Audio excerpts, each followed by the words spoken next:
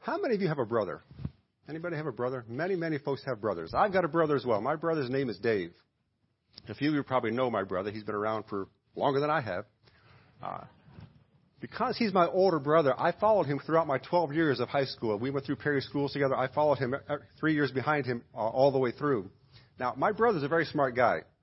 He can read and understand things that I just kind of stare at and blink at, have no idea what it's even all about. But he understands those kinds of things. So he got very good grades in school. He went on to get a degree in computer science from Carnegie Mellon University in Pittsburgh, which if you know anything about that school, it says just how smart a guy he is. So throughout my 12 years of school, how do you suppose I was constantly referred to as? I was referred to as Dave's brother. Oh, you're Dave's brother. I had no identity of my own through most of school. I was simply Dave's brother. Now, I didn't have any problem with that. I like my brother. I respect my brother. I'm glad he wasn't some sort of an axe murderer or something. That's why they knew him. They knew him for good reasons. But you could say that throughout the years until I graduated, I lived under the shadow of my brother. That was just kind of how it went. Now, this morning we're looking at this fellow by the name of Andrew, one of the disciples. We have you in John chapter 1. Go there again if you would. I'd like you to see, again, John chapter 1. Begin reading now in verse 40. John chapter 1, verse 40, it says, "One of the two which heard John speak and followed him was Andrew, Simon Peter's brother. He first findeth his own brother Simon, and saith unto him, We have found the Messiah, which is being interpreted the Christ. And he brought him to Jesus, and when Jesus beheld him, he said, Thou art Simon the son of Jonah, thou shalt be called Cephas, which is by interpretation a stone." Andrew brings Simon Peter to Jesus. Simon Peter was Andrew's brother. Can you imagine being the brother of Simon Peter? I mean, can you just fathom what that would be all about? Can you imagine going through school and everybody saying, "Oh, you're Simon Peter's brother"? Now, in my case, it wasn't bad to be referred to as Dave's brother. But as we've considered the past 2 weeks of what Simon Peter was all about, I'm not sure that was the case with Andrew. I'm not sure he always wanted to be known as Simon Peter's brother, especially those who knew Peter in his early adult life. You remember a few weeks ago we talked about the groupings of these disciples. Andrew was in that first group, along with Peter and James and John. So Andrew was no slouch when it came to his walk with the Lord and his work for him. And yet oftentimes Andrew is found in the background. When the important events are happening, as the Gospels, Andrew was kind of in the background, in the scenes behind. He was in the inner circle. As a result, he had a close, intimate, personal relationship with Jesus Christ. And yet we often hear very little about him and hear very little from him. What we see in the verses we just read here this morning, we're going to see it more as we go through this message this morning. Andrew had a zeal for the Lord, and he was always eager to follow Jesus Christ. What we also see, however, in the life of Andrew is that Andrew was the disciple of the details. Andrew was the one who took care of things that nobody else really wanted to or thought to take care of. And more often than some of the other disciples, including his more famous brother, Andrew had his focus on the right place, and he paid attention to where it counted. And so what I want us to see this morning, and what we'll see with the other disciples as well, is that making a name and being famous does not necessarily equate to effective ministry. And sometimes the one that is most used by God is the one who stays in the background and handles the things that nobody else even thinks to take care of or wants to handle. So if that describes you this morning, then we want to see how God can use you in His service, how you can be the presence of Jesus Christ in your world, even though that's your personality. Now, we saw last time with Peter, Andrew and Peter came from the town of Bethsaida. They later located to the larger city of Capernaum. We learned from Mark chapter 1 and verse 29 that these two brothers shared a house together and had a fishing business together as well. And more than likely, Andrew and Peter were lifelong friends of two other fishermen, James and John, also from Capernaum. And so apparently all four of these men had a spiritual interest, so much so that it caused them to take a day off from their fishing and go into the wilderness, as we see in John chapter 1, and hear John the Baptist. And that's where they first meet Jesus Christ. And so it makes sense with that background that they formed a cohesive group among the among the other 12 disciples that were there. They would clash at times because they all wanted to be leaders. That's evidence in their arguments as who's going to be the greatest. But what we also see is, among those four, Andrew was the least conspicuous and mentioned rarely in the gospel accounts. Andrew lived, as I mentioned a minute ago, in the shadow of his much more well-known brother, Simon Peter. But what we learn about Andrew's character from that, Usually if a person is being overshadowed by somebody else, there's a certain amount of resentment that goes along with that. However, we don't see any of that in Andrew. Again, we saw in these verses in John that Andrew is the one who brought Simon Peter to Jesus Christ. Now, Andrew knew Peter's personality. Andrew certainly had to know that Peter was going to take charge and push him into the background, as I'm sure he had done so many times before. And yet, Andrew brought Peter to Jesus Christ anyway. Andrew had what many struggle with today. Andrew had a heart for ministry, not the limelight. It didn't matter to him who got the credit. He didn't care who got the glory, unlike many believers today, and certainly unlike his older brother. Andrew didn't care who got the glory. Andrew just wanted to see God's work done. And the reason why so often God's work does not get done is because believers are too worried about somebody else getting the credit for the work. They want to make sure they are the ones who are noticed, that people recognize their effort. Andrew just wanted to do God's work. He just wanted to see God's work accomplished. Who got the credit to Andrew was immaterial. And so we see that of the four disciples in this inner circle, Andrew was the least contentious and the most thoughtful. There is no indication that Andrew ever started the debates or participated in them. And because Andrew's focus was in the right place, he did the right thing for the right reason. What we might say about Andrew, which I think is a testimony that would live for the ages, Andrew didn't care if people were aware of what he knew. He wanted them to know who he knew. And what a fantastic thought that is. Didn't care at all what people knew as far as what he knew. He just wanted them to know who he knew. And people will see Jesus Christ in us when we get to focus off of ourselves and onto him. The best way to get the picture of who Andrew is to hear what Jesus Christ said about him. So back to John chapter 1 again. Again, John the Baptist is preaching here, and many come out to hear him, including Jesus Christ himself. And after John's message, Jesus Christ walked by. Notice again John the Baptist's words in verse 35, and the next day after John stood, and two of the disciples, and looking upon Jesus as he walked, he saith, Behold, the Lamb of God. He identifies Jesus Christ as God's Lamb, God's Son. He identifies Jesus Christ for who he is. And then in verse 37 we find that two disciples began following him. In verses 38 through 40, we find these men spent an entire day with Jesus Christ. Now, we have no record of what went on during that time, but clearly a day spent in the presence of Jesus Christ would have to be life-changing. And that was true of Andrew. I want you to see verses 40 through 42 one more time. One of the two which heard John speak and followed him was Andrew, Simon Peter's brother. He first findeth his own brother Simon, and saith unto him, We have found the Messiah, which is being interpreted, the Christ. And he brought him to Jesus. He goes to where Jesus Christ is, spends the day with him, and then comes back to that crowd, and Andrew left that meeting convinced that Jesus Christ was the Messiah. He left that meeting convinced that he had to tell other people who this one was. And so he had to bring other people to Jesus Christ. And the first one he brought to Jesus Christ was the one that he cared about the most. He brought his own brother, Simon Peter. What is the first step in becoming the servant God wants us to be? The first step, folks, is spending significant time with Jesus Christ. If you want to be a servant of Jesus Christ, the first step is spending significant time with him. We saw this last week in the life of Peter as well. He also learned how to minister after spending significant time with Jesus Christ. And with so much evidence demonstrating how important that is, if we want to do God's work God's way, it's amazing how many believers simply want to skip that step. Just get past it. They say they want to be servants of the Lord. They say they want to accomplish great things for him, but they spend their time with everything and anything else but Jesus Christ. Now, that would not make sense in any other field we might talk about. Suppose you're hired to do a job. You've never done the job before, and there's a person you're replacing who's done that job for 30 years. And so your employer says to you, spend time with that person and learn the job by spending time with them. And you refuse to do it. Or while you're with that person, you're on your phone or reading something online, paying no attention whatsoever. You would never learn that job the way you need to learn it from that person who could train you on it if you don't spend time and pay attention to what they tell you. That makes complete sense to us in that field. And we would never consider doing something like that.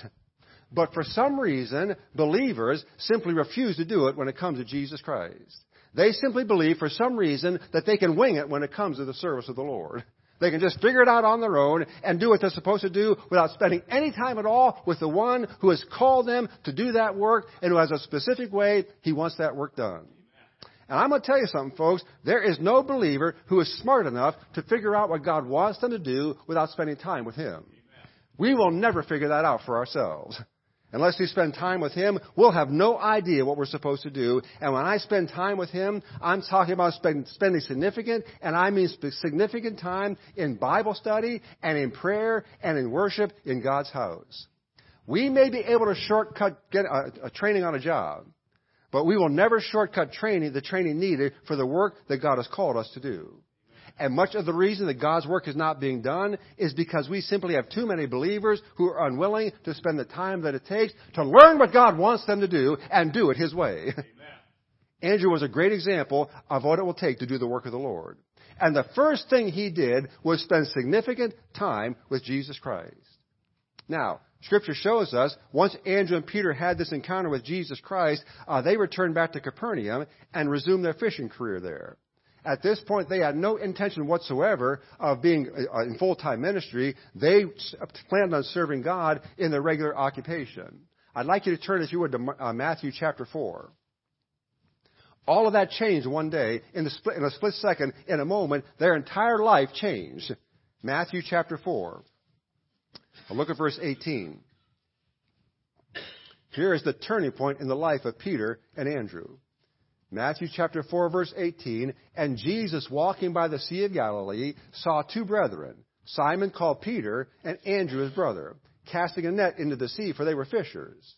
And he saith unto them, Follow me, and I will make you fishers of men. And they straightway left their nets and followed him. Notice the response. Jesus Christ calls, and notice the word there, and straightway.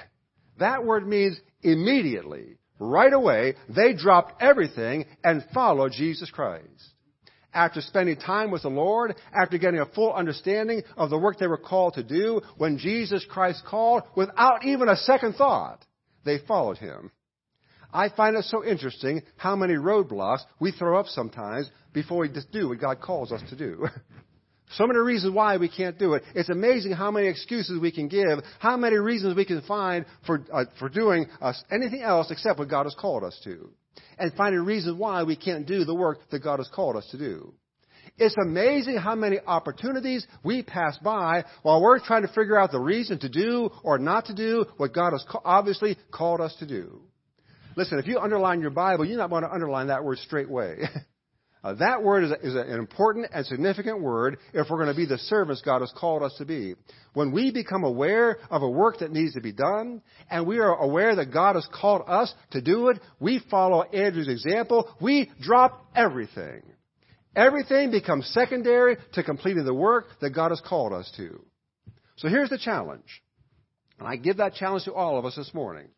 The next time you are made aware of some ministry opportunity, the next time you become aware that something in the church or outside of the church needs to be done, I want to challenge you to drop everything else you're doing and put everything else on the back burner and follow God in the work that He's called you to. Don't take time to figure out the logistics of it. Don't assess all the pros and cons to it. Don't give thought if you're the best one to do it or if somebody else could do it better. When the opportunity shows up, just do it and watch how God blesses you and watch how God blesses that approach if you'll just do that. All God says is, just stop what you're doing and follow me. And if you'll do that, God will use you in ways you never thought possible. Just watch how God blesses if you'll do it. Now, here's a point of interest. The account that I just read to you in Matthew chapter 4 is also found in Luke chapter 5, verses 1 through 11. And even though it is obviously the same account, Luke never mentions Andrew's name. Andrew is not mentioned in that account. He goes through the entire thing, 11 verses, and Andrew never shows up. Here is one who is willing to drop all to follow the Lord, and his name is never mentioned in the account. You see, and apparently he was totally fine with that. Andrew was a servant. He had no need or no desire to be in the limelight. We're going to talk about this a whole lot throughout this message. Because Andrew was simply eager to do what God called him to do and was willing to do whatever God called him to. And in spite of his eagerness and his willingness, he remained in the background and didn't get all the recognition that some of the other disciples got. And again, Andrew was totally fine with that. Here's the thing. When a person is doing the right thing for the right reason, they don't need to be noticed. When they're doing what God has called them to, and their motive is right, it doesn't matter who knows what they're doing. When a person's heart is right and the motive is right, they don't need their opinion to be heard. They don't need to be acknowledged for how much they know or what they've done. When the heart is right, the only thing that matters is completing the work that God has given to them to do. And the sign of a spiritually mature believer is that they do God's work and don't need the acknowledgement or the recognition for doing it. They simply do it because it's what God has called them to, and any recognition they get will come later at the judgment seat of Christ. So if the recognition was not important to Andrew, then what was? What is it that motivated him? If recognition did not motivate him, what motivated Andrew to do the work that God called him to and do it in the background where nobody else noticed? That's where I want to spend the rest of our time today. I want to look at the things that Andrew valued, which made him a true disciple for Jesus Christ. Because I believe if we will also focus on these same things, if we will be the followers that God has called us to be, and will do the work that God has called us to do. So here's what Andrew valued. First of all, Andrew valued individual people. Andrew valued individual people. In other words, Andrew fully appreciated the value of a single soul. Every time we see Andrew in the gospel records, he's always bringing someone to Jesus. Every time we see it, he's bringing individuals, not crowds, to the Savior. We've seen in John chapter 1 already, Andrew brought Simon Peter to Jesus. When Jesus fed the 5,000, it was Andrew who brought this young boy with the loaves and fishes to the Savior. We're going to look at that in more detail in just a second. But it was Andrew who said in John 6 verse 9, there is a lad here which hath 5 barley loaves and 2 small fishes, but what are they among so many? He's the one who brought that little boy to Jesus. In John chapter 12 verses 20 through 22, there were some Greeks who sought out Philip because they wanted to meet Jesus Christ. They'd probably heard of who he was and wanted to see him in person. John 12:21 says this, the same there came therefore to Philip, which was of Bethsaida of Galilee, and desired to see him, saying, Sir, we would see Jesus. Philip cometh and telleth Andrew. And again, Andrew and Philip tell Jesus. The Greeks came to Philip, but Philip took them to Andrew, and Andrew, along with Philip, took them to Jesus Christ. Now, it's not clear in Scripture why Philip didn't take them himself, but he clearly knew that if somebody wanted to meet Jesus Christ, Andrew was the guy to get him to, because Andrew would show him Jesus Christ. Andrew would take them to Jesus. Now, what we infer from this is that Andrew was very comfortable in introducing people to Jesus Christ. He didn't become flustered or insecure about doing that. He was willing and able to bring any person to Jesus who wanted to or needed to meet him.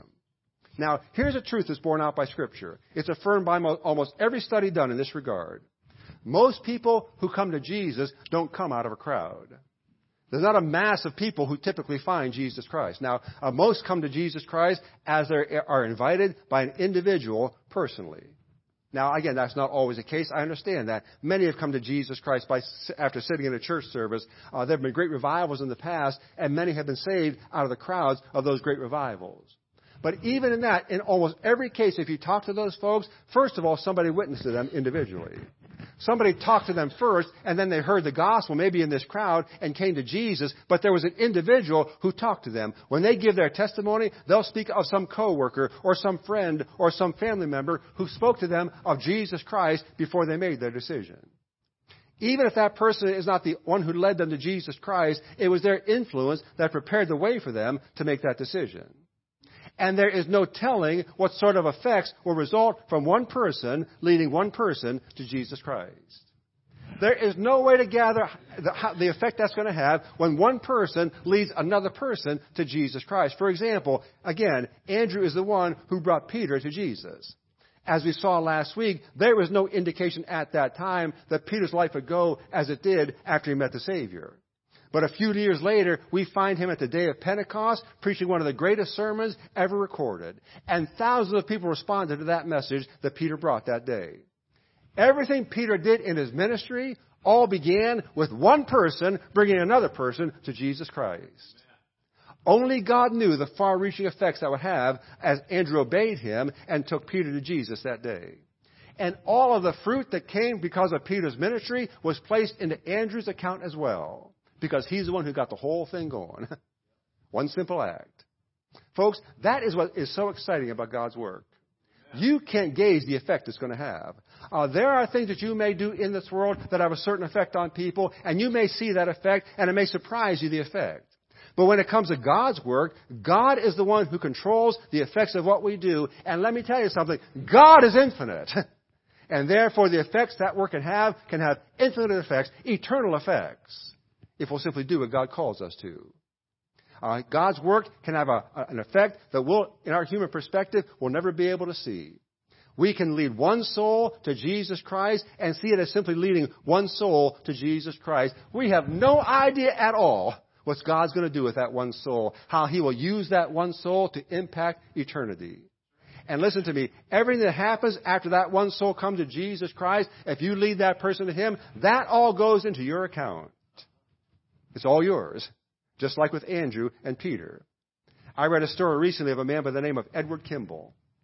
Anybody ever hear of Edward Kimball? I didn't think so. Edward Kimball is the man who led D.L. Moody to Jesus Christ. Now, I'm not surprised you never heard of him. Edward Kimball was a Sunday school teacher. He went to Boston that day to a shoe store where 19-year-old Moody worked and cornered Moody in that shoe store in the stock room and led him to the Savior. Now, Kimball was not a bold evangelist. He was meek and mild and timid. He went to that shoe store in fear and trembling, unsure he had the courage to confront Moody with the gospel. Because at that time, Moody was lost as lost could be. He was crude and he was brash. And when Kimball thought about speaking to him about the Lord, it nearly brought fear to him and made his knees knock. I want to read you Kimball's comments regarding the experience after he told Moody about the Savior. He found Moody wrapping shoes in the stock room. He said, I spoke to Moody with limping words, is how he called it. He said, I could never remember just what I said that day, something about Christ and His love, and that was all. In fact, he said it was a weak appeal to Moody. But from that appeal, Moody gave his heart to Jesus Christ. Now, I'm sure that most who are aware of the great work that Moody did after he trusted Jesus Christ, both in America and in England. Thousands came to Jesus Christ because of his ministry, including C.T. Studd, who was a pioneer missionary, and Wilbur Chapman, who was a well-known evangelist. Moody went on to establish Moody Bible Institute, where thousands have been trained to do God's work.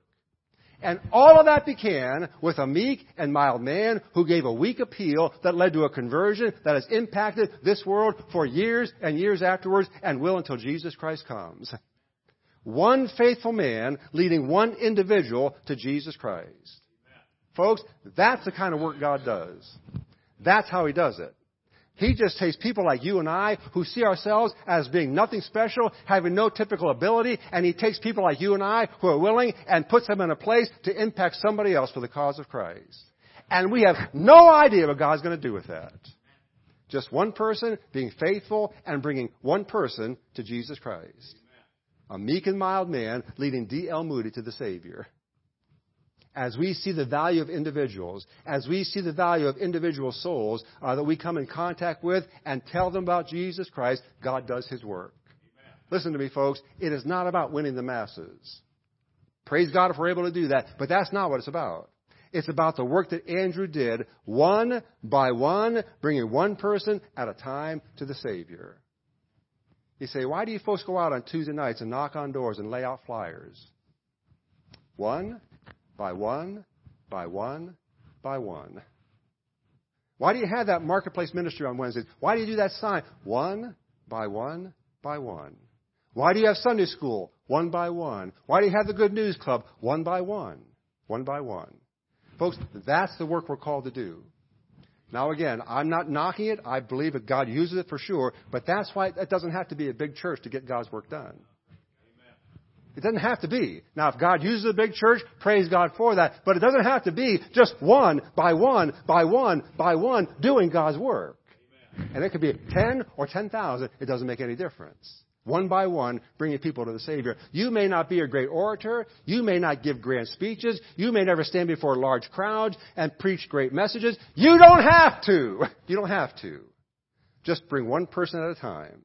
And we'll do that work when we are struck, as Andrew was, with the value of each individual soul.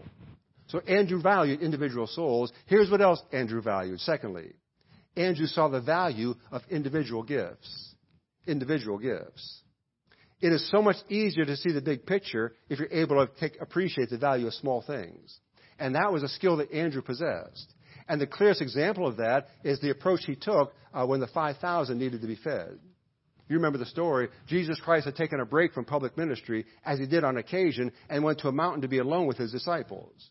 While he was there, this huge crowd shows up. Somehow they found out where Jesus Christ was and came to that place. It was close to being time to eat, and Jesus decided he wanted those people fed. So he asked Philip where they might buy bread to feed these people. Now, Philip must have been some sort of an accountant, so he did some quick figuring and let Jesus Christ know that what they had in the treasury was not nearly enough to feed all these people. You see, Philip was overwhelmed by the size of the crowd and the size of the need, and the disciples were at a loss as to what to do next. So in Matthew chapter 14, verse 15, the disciples say this: "This is a desert place, and the time is now past. Send the multitude away, that they may go into the villages and buy themselves victuals." In other words, let them go off by themselves, get them off our hands, and send them somewhere else, because we can't deal with them. Here's what Jesus Christ said in verse 16. Now get a hold of this. Over 5,000 people standing before you, and they need to be fed. They have no food anywhere around to feed those people. And Jesus Christ says, they need not depart. Give ye them to eat. Now just think about that. They don't need to go away. Feed them. Feed them. Now put yourselves in the disciples' place. They are faced with over 5,000 hungry people. They have no food and very little money, and Jesus Christ says, no problem, you feed them. And that's when Andrew spoke up. And what he said, I read a minute ago from John 6:9, "There is a lad here which hath 5 barley loaves and 2 small fishes, but what are they among so many?" Now, Andrew obviously knew that wasn't enough food to feed over 5,000 people. But in true fashion, he brought this young boy to Jesus Christ anyway. Andrew knew that Jesus Christ had commanded them to feed the people, and therefore he knew Jesus Christ must have a plan in mind as to how he was going to do it. And so Andrew did the best he could with what seemed to be available. Andrew knew the 5 loaves and 2 fish were not insignificant as long as Jesus Christ was around. He knew that was okay as long as Jesus Christ was in the middle of it. In other words, no gift is insignificant in the hands of the Savior. And we know the rest of the story. Jesus Christ organized a crowd and gave orders to the disciples, and every one of those people were fed, and 12 baskets of food were left over. And Andrew's offer proved the point that no gift is small when it is surrendered to Jesus Christ. No gift is small when it is surrendered to Jesus Christ. Amen. Luke 21:4, "And he looked up and saw the rich men casting their gifts into the treasury. And he saw also a certain poor widow casting in thither 2 mites. And he said, Of a truth, I say unto you, that this poor widow hath cast in more than they all. For all these have of their abundance cast in unto the offerings of God, but she of her penury hath cast in all the living that she had." You know what he's saying? He's saying God can use any gift, no matter what the size of that gift, if it's given to him with the right heart attitude. Amen. Folks, the size of the gift is never the issue. At least in God's eyes it's not. He never concerns himself with that. And that is because any gift in God's hand can accomplish whatever he sets out to do with it. It is not the greatness of the gift that counts. It's the greatness of the God who takes the gift. The gift is immaterial. It is the greatness of the God who receives it. By the way, Jesus Christ didn't need that little boy's lunch to feed those people. He could have manufactured food right there on the spot if he wanted to do that. But that would have obscured the point he wanted to make. The point he wanted to make was any gift in his hands is a gift that is usable to him. God will take a gift that seems insignificant and do something great with it. Here's the question this morning, folks. Here's the question. Not how much do you have, rather, what do you have? Not how much. The amount makes no difference whatsoever. What God asks is, what do you have? God only asks us to give to Him what we have. Never once in Scripture do we ever find God refusing what somebody has given to Him because it wasn't enough. God just wants us to surrender what we have. Now, I've worked with people for a long time. I know many believers have this feeling that they have very little to offer in service to God. They compare their gifts and abilities to what others have, what they've known about, read about, whatever, and they come to the conclusion they simply don't have anything, gifts or talents or abilities or finances that God could ever use. And I want to say to you this morning, if that's where your thinking is, drive those thoughts from your mind. Get rid of them. It is amazing to me, as I've watched over the years, people in our church use skills and abilities in God's work that on the surface seemed insignificant. But they found a way to use those skills to serve God and get the gospel out. Amen. You live in this society where bigger is better. Everything's on a large scale. And we think that's the approach that God takes or that we have to take to God's work. And I want to say to you again, nothing could be further from the truth. I'll say it to you one more time, folks, because it is so important for us to hear this. All God wants is access to everything you have. That's all He wants. He's not going to assess it to see how much it is or what the value is. He just wants everything that you possess to be used in His service. He doesn't want you assessing the value of it. He doesn't want you deciding if it's worthwhile or not worthwhile. He just wants you to surrender it all to Him. And what we see in Andrew's life is that once we do that, God can take what is given to us and do something miraculous with it. Because here's the other deal, folks. God does not want you doing the work. Hope you finally figured that out. God does not want you doing the work. He just wants you to surrender yourself to the work that He wants you to do. And if you'll do that, God will do the work through you. Guaranteed. Amen. Nobody in this room who knows Jesus Christ as Savior, nobody watching today is unusable to God in His service. Just give Him what you have. Amen. Just give it to Him. Amen. You say, well, I'm a mess. I can't do that. It doesn't matter. Just give it to Him. Don't fix yourself up first and then surrender yourself. Just surrender yourself as you are and let Him fix you up. Amen. He'll do it. He'll do it. God will use you. Just give Him what He needs to do the work. And if we'll do that, He will do some amazing things. We've watched that happen. You've watched that happen in your own life. God will do some miraculous things if you'll simply give what you have to Him. So, Andrew valued individual gifts. Let me give you the third thing Andrew valued this morning. We've talked about it a little bit already. I want to focus in for a moment if I could. He valued inconspicuous service. Inconspicuous service. Andrew was never the one seeking the limelight. Never the one who needed to be noticed. Compare him to that attitude that we see displayed to us by Peter and James and John, and the difference is clear. Andrew was much more concerned about bringing people to Jesus than he was about who got the credit or who was in charge. In fact, never is Andrew ever quoted in Scripture unless it's in reference to bringing someone to Jesus Christ. You never find Andrew in Scripture where he's got some soul he's bringing along with him. That's his testimony. That's his legacy. Andrew is a great example to us of a person who simply served quietly and humbly with no fanfare and no notice. Here's how Paul describes it. Ephesians chapter 6 and verse 6. He says, not with eye service, as men pleasers, but as the servants of Christ, doing the will of God from the heart. Not with eye service, not who's watching me do it. That's not important. Paul said, don't worry about that. And don't worry about pleasing men in your service. That's not the point. The point is, be a servant of Christ and do God's will from your heart. Amen. All that's important. Settles it all. That was Andrew. Andrew was one of those rare people who was willing to take second place. Those folks are harder and harder to find. Did you know that? He was simply willing to be the support, did not have to be the leader. Andrew didn't care if he was hidden from view as long as the work was getting done. And praise God for believers who've learned that lesson.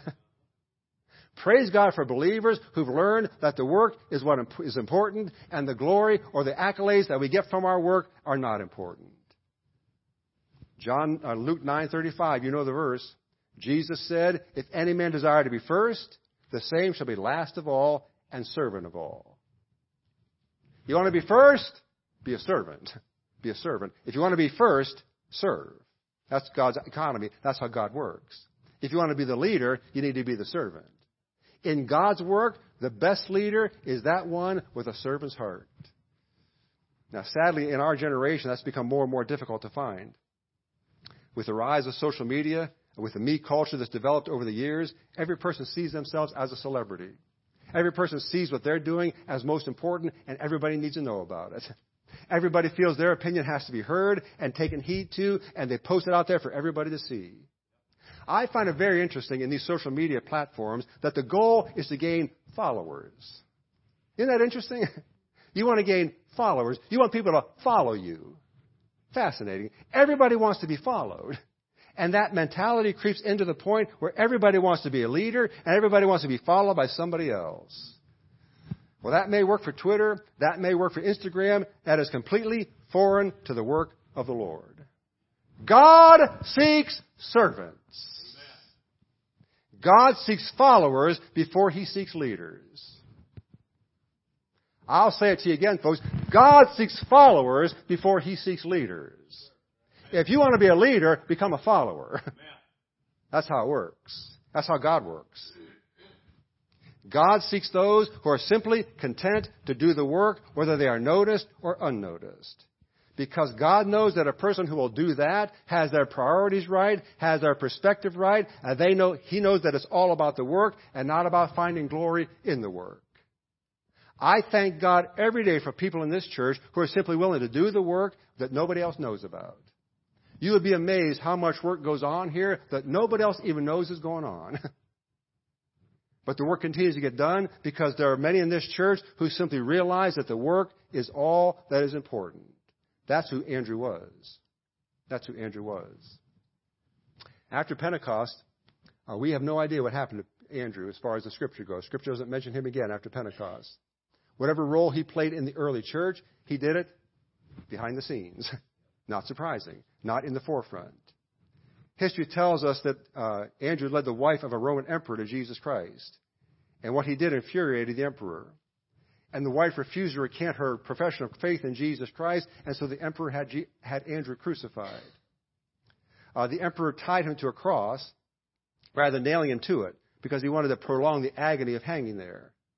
So Andrew, we are told, hung on that cross for 2 days. Listen to me. Listen to me. Andrew hung on that cross for 2 days. And for 2 days, as he hung upon that cross, everybody who walked by, he told them about Jesus Christ. Hanging on that cross by his hands, roped to that thing, dying on that cross, every person who walked by, he exhorted them to find Jesus Christ as their Savior. He died doing the work that he loved to do. Because the work was all that was important to him. It's all that mattered. I can't imagine. I can't imagine. After being in the shadows all his life, he died, remaining faithful to God and preaching salvation to the very end. What a way to go. What a way to go. He may have lived in obscurity, but he died doing what he loved best, leading others to Jesus Christ. I praise God for people like Andrew. I praise God for people who live inconspicuously, who give insignificant sacrificial gifts, and who accomplish much for Jesus Christ as a result. I'm going to have you turn to one more passage before you close this morning. Go to 1 Corinthians chapter 1. We've looked at this verse many, many times. We're going to see it again many times more before we're done. I want you to see it again this morning. I want to remind you again. 1 Corinthians chapter 1. And look at verse 27. That verse says, "But God hath chosen the foolish things of the world to confound the wise." You know what you're looking at this morning? I take pride in this. Pride in a godly sense. You look at one of the foolish things of the world. When they look at me, they say, "What a nut. What's he doing up there? Why would he commit his life to that?" You know what they see you as when you walk through your life and you do what God's called you to do? They see you as a foolish nut. And God will use you because of that. You've qualified. you've qualified. You know what God uses? God uses the foolish things of the world. That's what God uses. And He does that, the Bible tells us here, so that no flesh should glory in His presence. He uses people like you and I so that when the work gets all done, they can say, it couldn't have been because of them. Couldn't have been done because of Sabaka. No way. Had to be because of Him. Amen. And that's what God wants. That's what God wants. You know what God is seeking from Calvary Bible Baptist Church this morning? He's seeking a congregation of Andrews. I believe that with all my heart. What God wants is a whole congregation of people just like Andrew. And you can be that person, and I can be that person if we simply make God's work our priority and give Him whatever He calls upon us to give to do it, and then just do what He calls you to do. Just do it. And if nobody on this earth knows you're doing it, just do the work. And I'll tell you what, if you'll do that, and I know this is old and trite, but I love this with all my heart. If you'll do that, someday you'll stand before Him and He will say, well done, thou good and faithful servant. I'm sure that's what Andrew heard. That's what I want to hear. Amen. And we'll find that and we'll accomplish that as we simply give Him what He wants and do what He calls us to do. And God will use you as a result. Let's pray.